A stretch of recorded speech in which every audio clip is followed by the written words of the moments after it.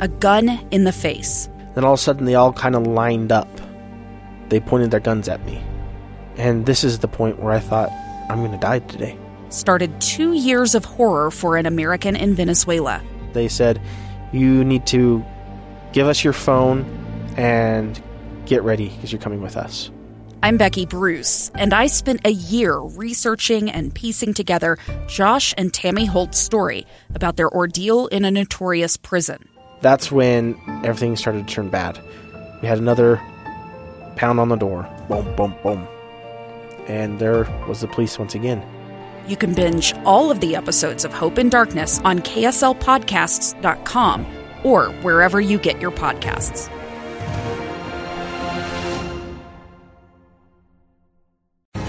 Inside Sources. Where KSL offers Utah deeper insights on the news. Host Boyd Matheson divides rage from reason and elevates the conversation on issues crucial to our community. On KSL News Radio 102.7 FM and 1160 AM.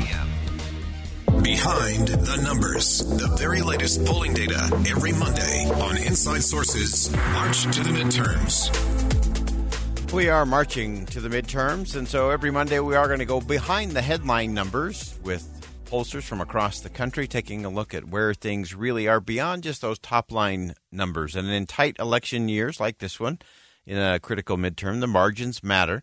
And so we wanted to dig in a little bit with some of the folks who look at these numbers and, again, what's underneath them all to really make sure we're figuring things out. And there was a great piece in The Hill by Douglas Schoen and Zoe Young, and Zoe Young is the vice president of Schoen Cooperman Research, and Zoe joins us on the line again. Zoe, welcome back to the program.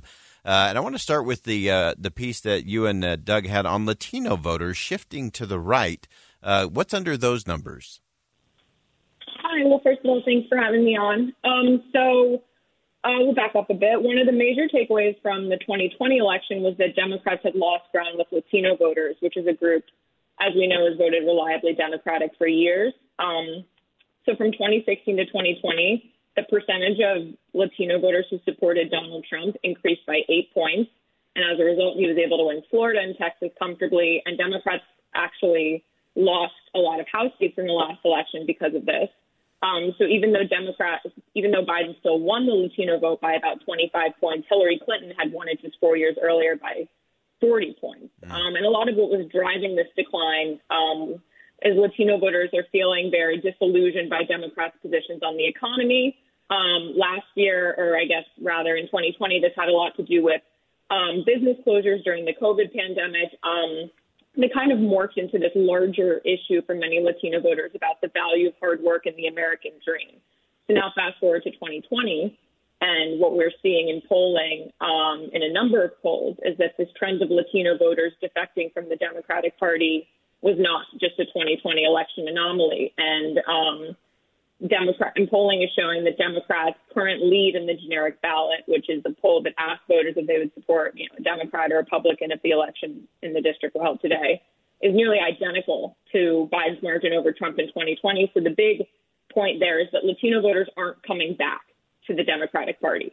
Oh. And what's important to note is that Democrats don't just need, they still have a majority with Latino voters, but they don't just need to win them. They need to win them handily, especially as other groups of voters, like, white working class voters, are moving away from the Democratic Party.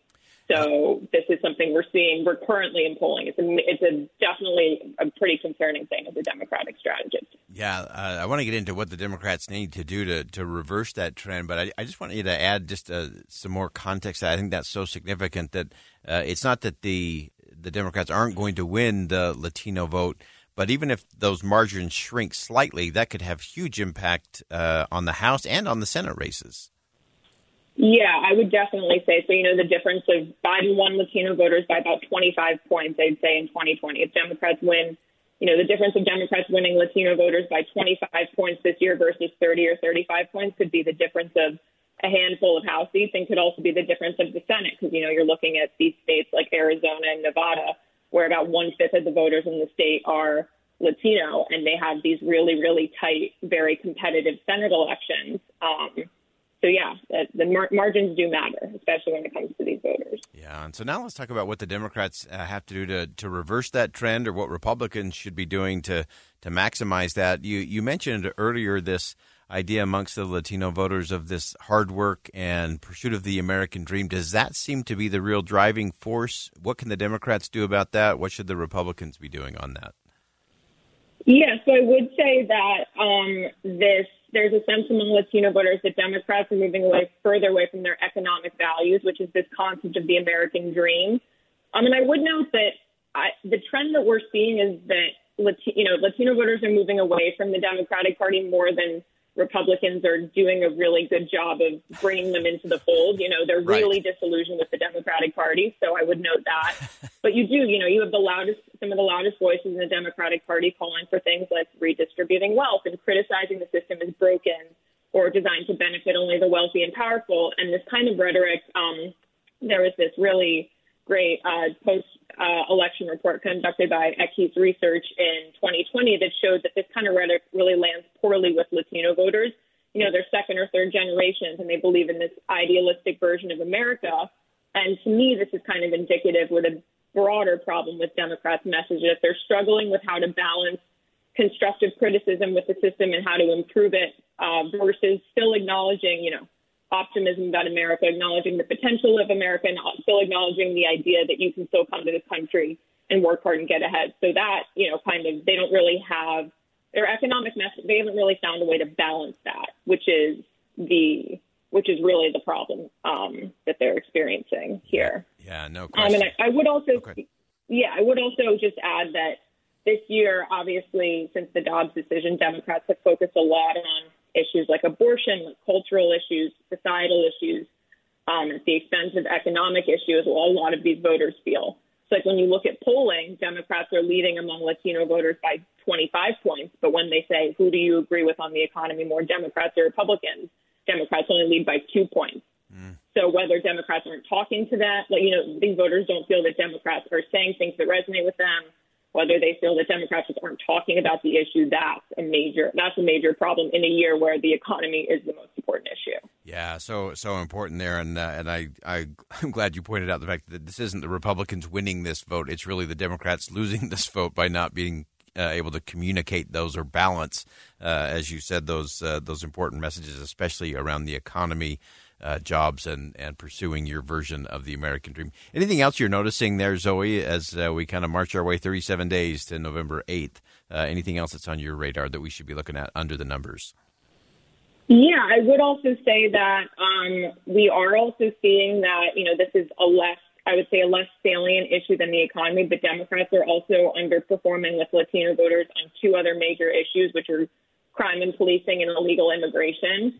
And in 2020, we saw that, Republicans in South Texas were able to win down ballot races in South Texas by talking about, talking directly to voters about these issues, direct to voter communications, which all kind of fall within the general category of public safety and personal security and all of this. And it will be, I would say, it's interesting that Democrats are still running behind on these issues, and it will be interesting to see, in races where these are of particular importance, how that translates to a gain or a loss for Democrats.